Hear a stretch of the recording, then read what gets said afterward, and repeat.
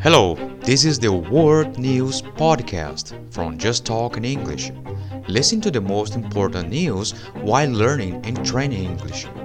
I'm Edward Jr., and for today, these are our main stories. Coronavirus.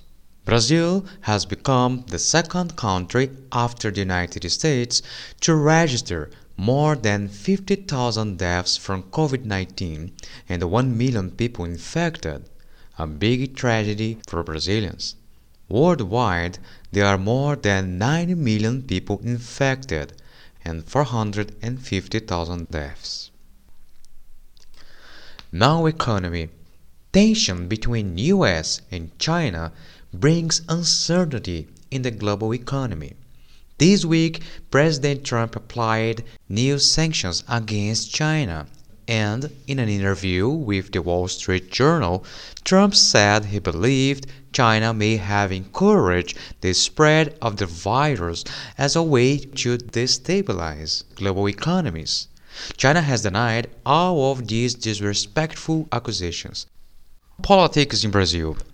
After Queiroz' arrest, Moro grows in popularity while Bolsonaro falls. Brazil's president, Jair Bolsonaro, has decreased in popularity after Queiroz' arrest and sees his former Justice Minister, Sérgio Moro, rise in popularity. The former minister left the government in April and began to criticize Bolsonaro for his controversial decisions. Politics in Brazil, a great soap opera. Rethinking. Pope Francis said that this coronavirus crisis is affecting all of us, rich and poor. He said, "Every crisis contains both danger and opportunity. Today, I believe we have to slow down or decelerate our rate of production, the amount of food we produce, and consumption, and to learn to understand and contemplate the natural world. We need to reconnect with our real surroundings. This is the opportunity for conversion or transformation."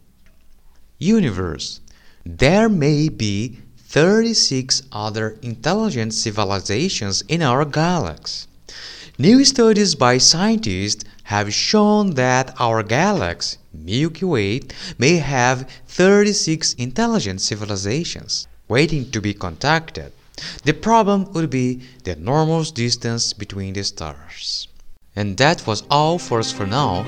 You can read the transcript of this podcast on Just Talking English website. I'm Edward Jr. Until next time, goodbye.